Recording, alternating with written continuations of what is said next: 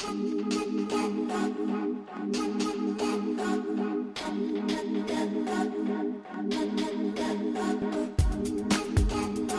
to the Samsanos podcast, the inner game of weight loss and wellness. I'm Kate Krieg, your host and co-founder of Samsanos, and our podcast is dedicated to giving you the science behind how to influence your mind and your habits to lose weight long-term, live longer, and transform your overall health with ease. We'll show you both the secret and the science behind why more than 95% of all diets and other popular weight loss and health programs fail. We'll put an end to yo-yo dieting and help you regain your health and manage your weight long term. We won't prescribe diets, exercise challenges, or other programs that research shows us doesn't work. We'll be busting myths, shining a light on what works and what doesn't, and giving you practical tools and knowledge you can apply right away. You can start now by using our brand and motto, I am healthy. This is a positive affirmation and daily self-instruction to use on your journey to good health. Thanks for listening. Welcome, Dr. Cleo. It's a pleasure to have you with us today. This is Kate Krieg and this is Dr. Gina Cleo again. Hello.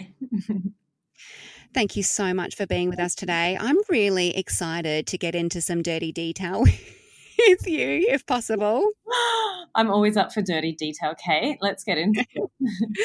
Look, as somebody who doesn't like to bring up the past, something that I do, that's the coach in me. I'm always forward thinking. I delve a little bit in the past to get some insight, but, we're focusing forward most of the time.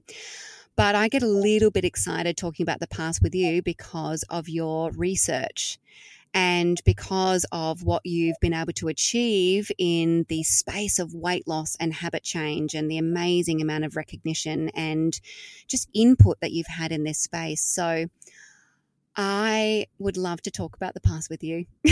All right, let's do it. I didn't know that was dirty detail, but hey, let's do that. Okay, so the dirty detail we're going to get into is I'd love to talk a little bit more and share with our listeners about your clinical trial. And I often talk about it with people saying it's the highest level of evidence you can achieve. And I'd just love for you to talk to what you did and what the outcomes were as well. Would you be happy to share that? Yeah, of course, Kate. So as you may know, we are running a current clinical trial for Samsanos, but the first clinical trial that I did started back in 2014 was looking at habits and how they affect our eating behavior and therefore our weight. And this really came from me working in a private practice where I saw a lot of clients that wanted to lose weight and feel better. And we managed to achieve those results short term, but then I used to call them frequent flyers. And I'd see these clients back again in the clinic wanting to lose that same weight that we'd worked so hard to lose in the first place.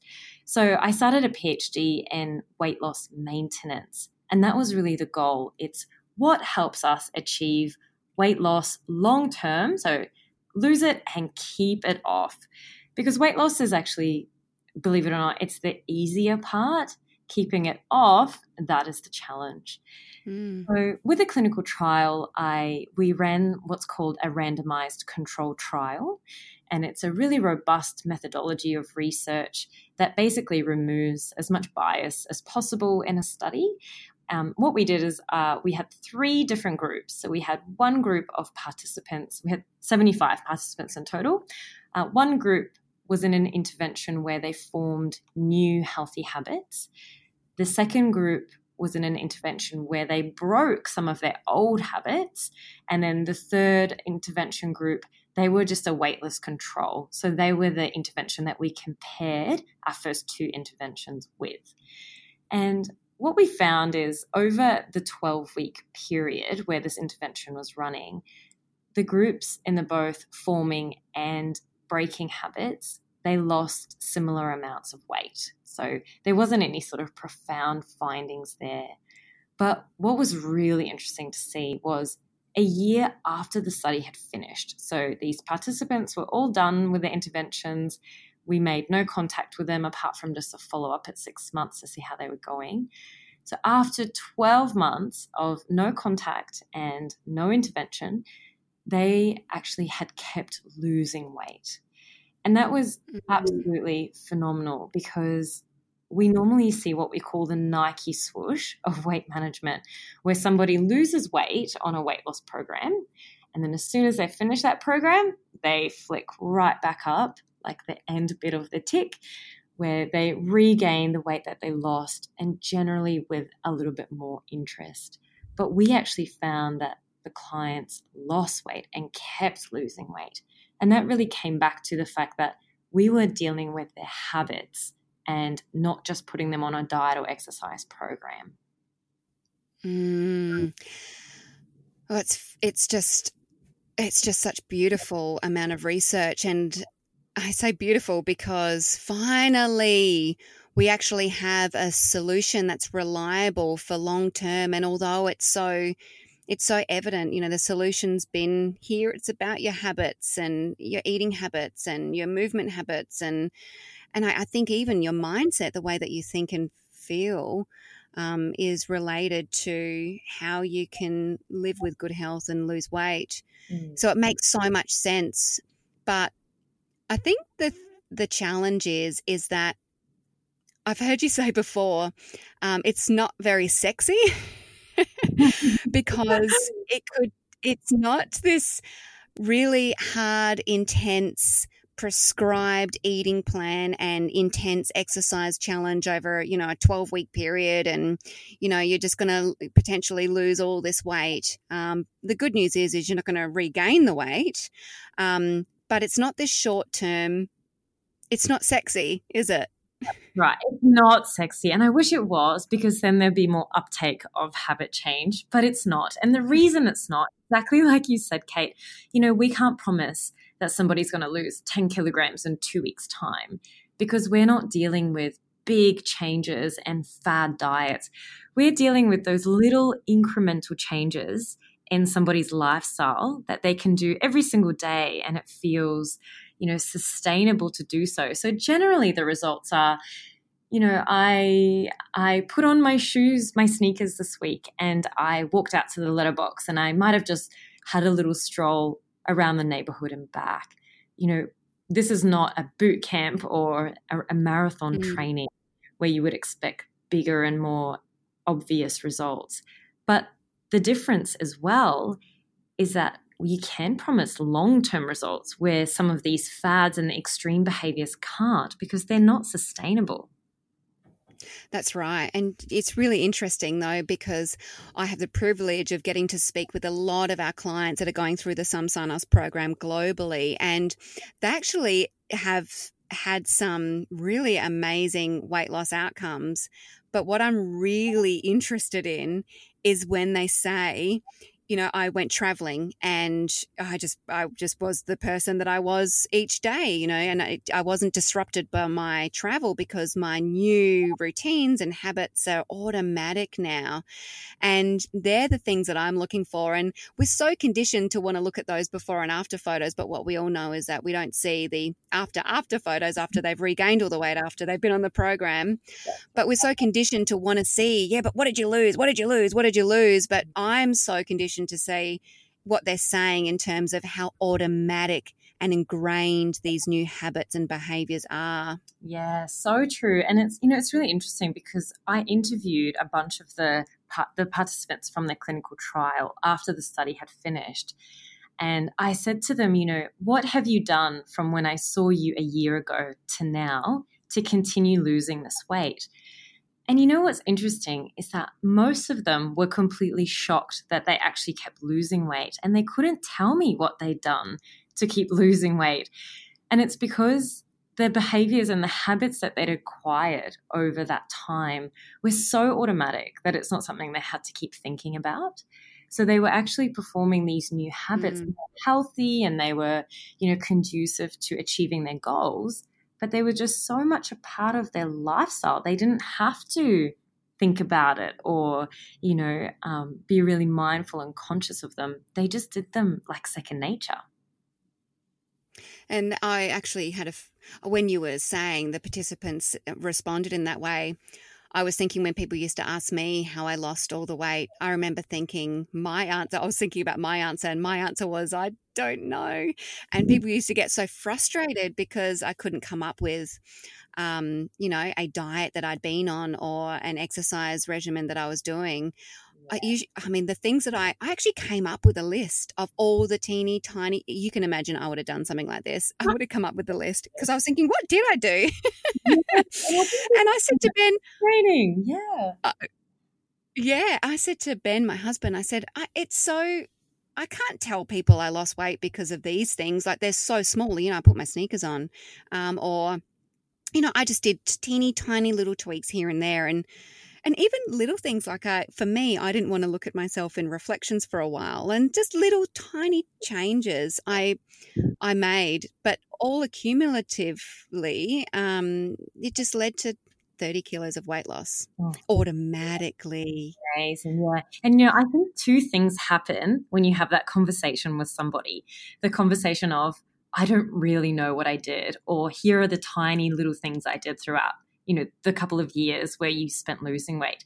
The two things that happen is, firstly, they go, but I can't just sign up to that program. It's not something I can just buy on the internet or read a book about, because they're tiny little changes that are personal to your own life.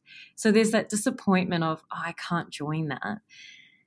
And there's the second thing that happens is they go, oh, come on, are you telling me that just having an extra glass of water a day or putting on your shoes every day actually led to your weight loss? They perceive the behavior as so small and so insignificant that it can't possibly have created a 30 kilogram weight loss.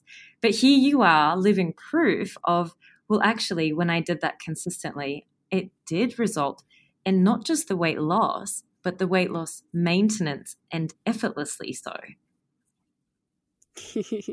You have absolutely articulated that beautifully. And I think sometimes with our clients in the very beginning, they're going, oh, wow, I'm just trusting in the process, because, I'm just doing these small little things. And then fast forward and they're going, oh my gosh, this has changed my life. I'm such a different person. I've lost this weight. I no longer am an emotional eater, and I'm no longer being held captive by alcohol or whatever it might be in their life, right? They're just saying to me how different their life is, and how much has changed, but they don't know how, because it's been so small and personal. So true. My mum used to always tell me when I was younger, don't despise the little things. Don't be upset with those small beginnings. And, as a habit change researcher now, I realize how wise those words were, because it really is about the little things that may seem insignificant, but are actually so profoundly transformative if you perform them consistently. Because with those habits, new habits create new lives. And a new life is essentially the big goal that a lot of us have, is whether it be a different weight or a different health outcome or a different mindset, like you're saying. It's just incredible what you can do. It's just those little baby steps. Oh, I got goosebumps when you told me about what your mum said and now what you do. It's just incredible. Oh, so you've said two things, and you've said small baby steps consistently over time. Now, I'd like to talk about those two things. Number one is the consistency of something, and also the over time. So how long does it take to change habits? I wish I had a number when people ask me that, because I hate when people say, well, it depends. But in this case, it does depend. It depends on a number of things, which I'll touch on. But basically, it takes anywhere between 18 to 254 days to develop a habit. And there is an average of about 66 days. Now, I'm conscious of that as a very big range, 18 to 254 days. But here's why. Okay, so a few things will depend on how long it takes. The first thing is, how habitual you are as a person. So I think I must have mentioned this story before, but my fiance is one of the most habitual people I have ever met. In the first year of knowing him, he would eat the exact same meal every single day for lunch and for dinner. He'd make himself a chicken schnitzel with a side of salad, and it was always the same salad and the same schnitzel. And he did that without fail, apart from twice in the whole year. He ate that for lunch and dinner. Wow. So he is a highly habitual individual. And I, on the other hand, I actually can't think of two meals that I've had the same that I'm conscious of, because I love diversity. I love every day looking different. I love trying new things. So my fiance will acquire habits a lot quicker than I will, but I will break habits a lot quicker than he will. And that's very much, it's a temperament thing. It's our born with personality. It's not something we can change so much. And it's not to say that I can't develop habits. I can. It'll just take me a little bit longer than it will for somebody who's a bit more habitual. Okay, that makes sense. And you have talked about the key ingredients in the past, and I'd love to talk to you about the key ingredients of habit change and just flesh out. And there's that the fleshing out is the dirty detail of this stuff. Can we flesh out what some of the key ingredients are of changing a habit? Yeah, absolutely. So I will touch on that, but I just wanted to also mention that the other aspect, I guess, of how long it takes to develop a habit, because I want to help you with this, is also how difficult the behavior is that you're trying to change. So if I was to say to you, Kate, I want you to have a glass of water every time you have your breakfast, that's a fairly easy habit for you to acquire. And you could probably do that in 3 weeks, or that 21 days that we hear about. But if I was to say to you, I want you to do 50 push-ups every time in the morning, as soon as you wake up, I want you to do 50 push-ups. That's going to take you a lot longer for 50 push-ups to feel like they're second nature and you do them without even really thinking about it. So it will take you longer with a more complex behavior than it will for a more simple behavior, which is part of the reason, we encourage simple, small, consistent behaviors. Got it. So it takes a really long time, potentially, to change a habit. No. Not so long.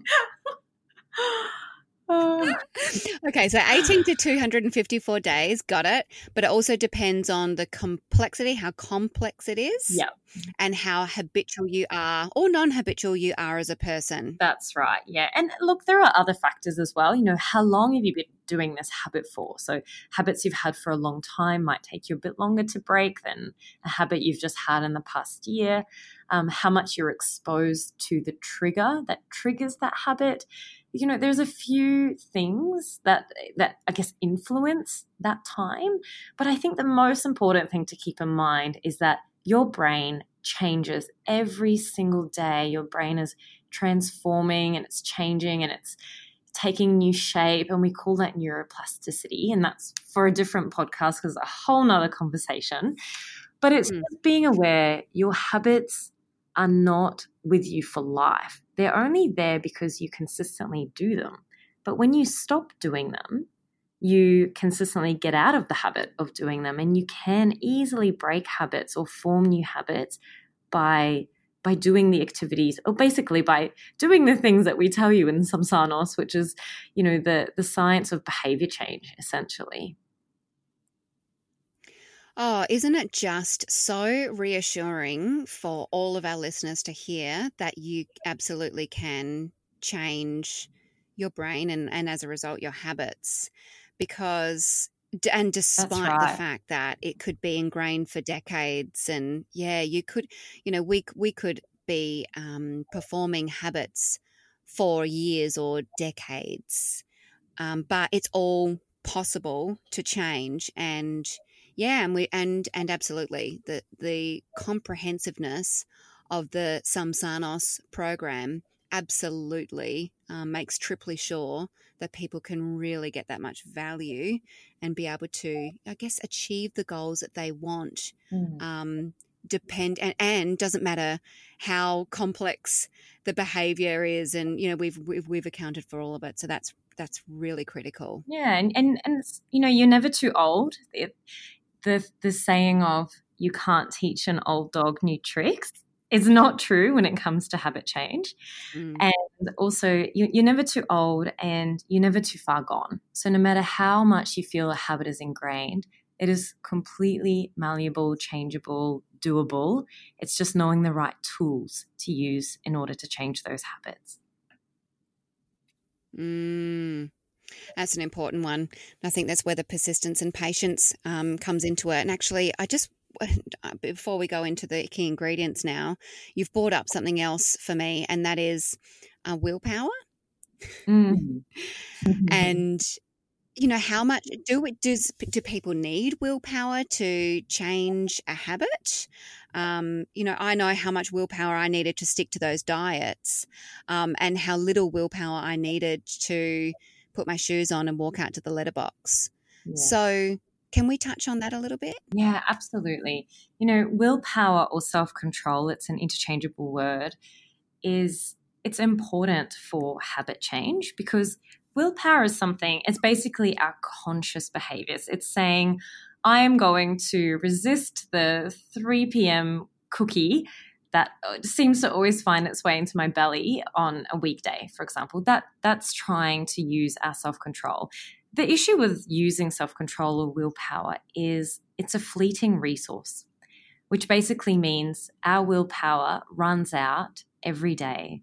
And for some of us, it runs out fairly early in the morning. If you've got, lots of stresses in the morning, it could be kids, it could be traffic, it could be, an unpleasant email, whatever it is that I guess takes up some of that willpower, and it's generally stress related. That will depend, how much willpower you've got for the rest of the day, and how much willpower you have will determine how much you stick to your goals. And that's why, the lack of willpower, or what I'm trying to say is that's why we don't want to be using willpower in our endeavors to try to change our behavior. But willpower is important for habit change, because we have to actually initiate a new habit. So say I want to create a habit of eating fruit. I want to eat more fruit. I have to consciously remind myself that I want to eat a piece of fruit every day. So that takes willpower to start off with. But when I do that consistently, when I eat my piece of fruit consistently in the same environment, eventually I don't need willpower anymore, and it will become a habit, and my subconscious mind takes over.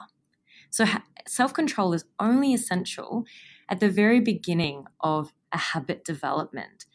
And the beauty of it is, the more you do that habit, the more automatic it becomes and the less willpower you need. And that's why habits are long-term. Mm-hmm. Well, that is a great overview. And I often think about it, because I think sometimes I know that I did still have to have some willpower to do a few of the activities that I'd set for myself, in my own weight loss journey. And it was nowhere near as much as cabbage soup diet and, sprinting challenges. But I still needed to make a conscious decision to do it. And then, it became strange. And I didn't feel right if I didn't do some of those behaviors. And now it's just me. It's who I am as a person. I actually think change is sexy. I don't know why people say it's not. I mean, I say me too. But when you look at the long-term results, it's just so awesome. It's so exciting, and it's totally sexy. Thank you. Let's do that. Let's call it sexy. It is, because I agree. It totally is. It totally is. I'm a massive advocate. Now, so can we talk about the key ingredients, please? Yes, absolutely. So this is key ingredients to habit development. Yeah? Mm-hmm. Okay. Mm-hmm. Yes, please. Sorry. I'm priming you here, aren't I? No, that's good. So there are 3 key ingredients, and they are a cue, a routine, and a reward. So what a cue is, so cue or a trigger, it's basically the trigger for the action that you do. So it's either going to be a time of day, a place that you're in, or it's going to be an emotion or a social situation. So, for example, I'm cued by my alarm at 6 a.m. to wake up. That's my trigger. The routine is the actual habit that you do that's triggered by the cue. So it's the action itself. And then you've got the reward. So the reward is the benefit that you gain from actually doing that habit or performing that behavior. So the reward is, I guess it's the reasoning behind deciding why the cue and routine are worth doing in the future. So here's an example. A cue is you're going to get home from work. That's your cue. Your routine is you eat a cookie. And then your reward is the benefit that you gain from the cookie, which is going to be satisfaction from having that sugary treat that gives you that little pick-me-up in the afternoon. And what happens then is every time you get home, you are automatically triggered to eat a cookie.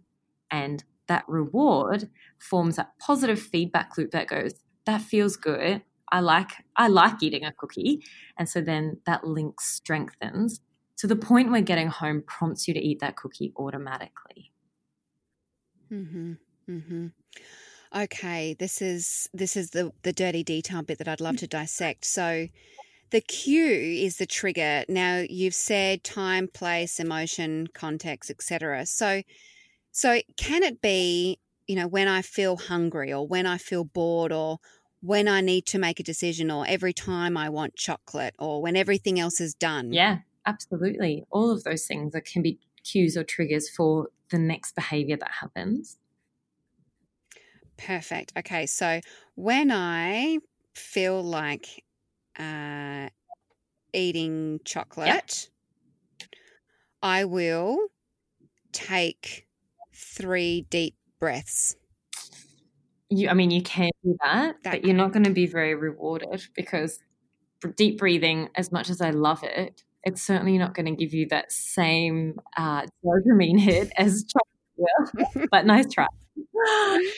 Nice try. Well done. But no. I guess it's your goal is. So say, for example, your cues when I eat chocolate and you feel like when you want chocolate, you're out of control with it. It might be when I feel like eating chocolate, I will have 1 square of chocolate. And the reward is still the same. The reward is still you're having that sweet treat, you're having your chocolate, and you feel good about that. And that's okay. Okay, so that's great because I think the reward for me, because the trigger, the cue or the trigger, which is what you use interchangeably, is the emotion or the feeling hungry or needing to make a decision or whatever that sort of event is. The routine is what you do. So when I feel like I want chocolate, every time I want chocolate, I will. You said have 1 small piece of chocolate and eat it mindfully. Maybe that could be. And then the reward. It's because for me, the reward actually is the hero in all of this. The reward becomes I shouldn't even say hero. It's more the focus point because it's so easy to say when I do something, I will. But what makes it possible, I think, to do is that reward. Yeah, absolutely. Would you say that definitely. too? I mean, the reward at the end of the day is generally the reason why your habit has developed. And a lot of the time we're actually pretty subconscious. We don't know necessarily what those rewards are, but it is something within us that makes us feel good. So the reward could be, say for your 3 p.m. chocolate hit, it could be that you actually just need a break from work and going out to the cafeteria and getting a block of chocolate gives you that distraction.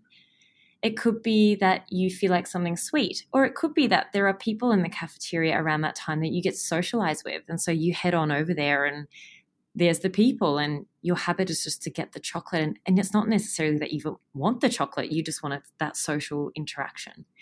And so you have to really think, what is it that this habit is doing for me? How is it serving me? And trying to understand what it is that you get out of it, and then going back and trying to change the habit if it's something that you do want to change. Oh, this is good. So it's more, we're so conditioned to say I shouldn't be doing this, and this is bad, and we're so conditioned to be like that. And everything I love about Samsanos and how we're helping people is completely reversing that and shifting paradigms, because we know this new paradigm works long term, so much more gentler. But when you unpack it, so you're actually, rather than saying, reminding yourself of why this habit is not healthy for me or not helping me achieve my goals, you're actually saying, well, what is it positively doing for you? What actually, so rather than saying, reinforcing, I know that I got a lot of clients are saying, I know that, I shouldn't or don't want to be doing this, using that language. They're using that language straight away. And this is what I love about having these conversations, because it's, well, what benefit are you getting from it? What are you gaining from doing it? What is the reward, really? The intrinsic reward. And so it's just flipping it differently and helping people think like that. I love that. That's amazing. And, you use a key word there, which is, I know I shouldn't. And it's actually very rare that knowledge changes behavior. We know we should exercise at least 30 minutes a day. We know we should have 2 pieces of fruit and 5 serves of vegetables a day. We know all of those things. We know we should have less screen time and go to bed at the same time every night. We know, but when does knowledge change our behavior? It hasn't done so in the past, and it certainly doesn't do so consistently. But what does change our behavior more so is the awareness of the emotion or the benefit that a certain behavior gives us, or it could even be the negative that a behavior does. But it's being mindful and aware of that and saying, does this align with my values? Do I want to keep doing that? And coming from a place of self-love and self-compassion, which we talk a lot about, and not at all from a space of I should, I shouldn't, and giving ourselves rules, because that's not going to work at all. Love it. And I often hear this so much from clients. I know I should, I shouldn't.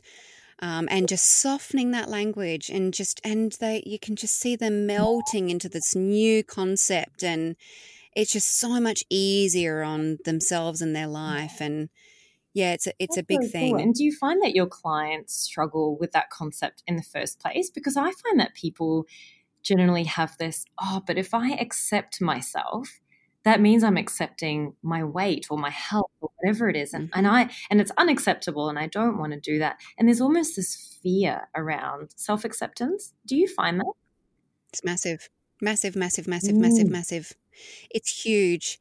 And it's so ingrained that our clients are not even kind of realizing that they're doing it until I'm there saying, hey, do you notice this language? And they're going, oh yeah, gosh, I'm so hard on myself. Yeah. Would you say? And how has that been serving you right up until now?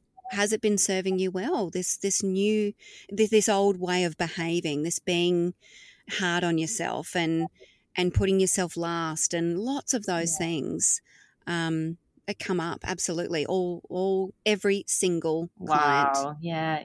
Honestly, for myself, one of the most liberating moments in my life was the realization that I didn't have to be hard on myself to achieve success.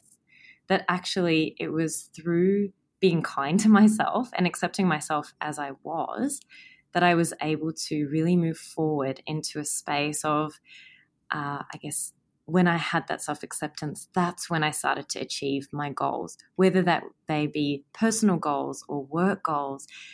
And it was the liberation of that, I guess, perfectionist mentality where I didn't have to be so hard on myself. That's when the magic happened, and it was amazing. Yeah. Absolutely. And people are so used to beating themselves up about everything. And once they free their minds from having to be in this negative space of self-loathing, they start to be in this positive space of self-worth and positive self-image. And these small little changes that they're making nudge them forward. And all of a sudden they're starting to see some results in their thinking, in the way they feel, the way they look, the comments they're getting from people, what they're achieving in their life, the weight loss, all of these things. And then you've got this beautiful self-perpetuating cycle of self-efficacy that's just growing and building. And this is why I love coaching as well, because you get to help people on that really important journey to self-worth and moving away from self-loathing. Yeah, love it. Hey, I think this is a whole new podcast. What do you think?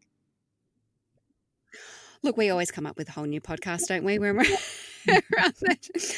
Well, look, I have one last question and I'll let everybody go. But the last question I have is, you said consistency. So I would love to ask you the question of how consistent is consistent, especially when there's emotions that are inconsistent. So I may only feel like chocolate once in a blue moon, or I may feel like it every day, as an example.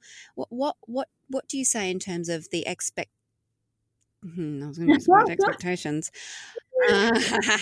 What from a habit perspective, what's an ingredient for consistency? Nice pick up there. I always say that consistency is the secret sauce of habit change, and it really is. The more consistent you are with a behavior, the more your brain moves towards creating that behavior as an automatic behavior. So the more you do something, essentially, the better it is for you. But it can also be the consistency when it comes to a trigger. So there's research to show, for example, that if you go to church every Christmas and that's the only time that you attend church, you can still develop a habit of attending church at Christmas time, even though it's only once a year. But it's that you did so last year and the year before and you were consistent with that. But then you've got other habits, which is an everyday habit. And that might be, I'm going to go for a 30-minute walk first thing in the morning. And the more you perform that habit at the same time, let's say it's first thing in the morning, the more automatic it'll be. So there's not a general rule, I guess, with consistency. It depends on what the habit is that you're trying to develop and how frequently your goal is to be performing that habit. I love it. That's a great a check-in. That's a great check-in for people to use. And you know what? Again, every time you're speaking to me, I think, gosh, I have to say it as much. I'm just going to say what's coming up for me. And what's coming up is, I just feel, thank goodness, that we have a beautiful program that is also a coaching program, because it's such a personal journey and it's such an individual journey, and we really have the opportunity to help shape people's lives. And like you said, it depends on complexity, intensity, how habitual somebody is, how non-habitual they are, and how long they've been, performing this particular behavior in the past, and what things are surrounding it, and all these other things. And these are the things that we can really easily help people move through. So I just was ending on a note of gratitude. Love it. Thanks, Kate. Oh, thank you. Another beautiful podcast. I look forward to sharing this with the rest of the world. And thank you so much for all of your time and for being here again. I look forward to the next one. Thanks, everyone. Bye. Thanks for listening to the Samsanos podcast. If you're ready to lose excess weight for good and transform your health and overall life, inquire about our global wellness program via samsanos.com. Or if you want to help others lose weight and transform lives as a career, get in touch via our website.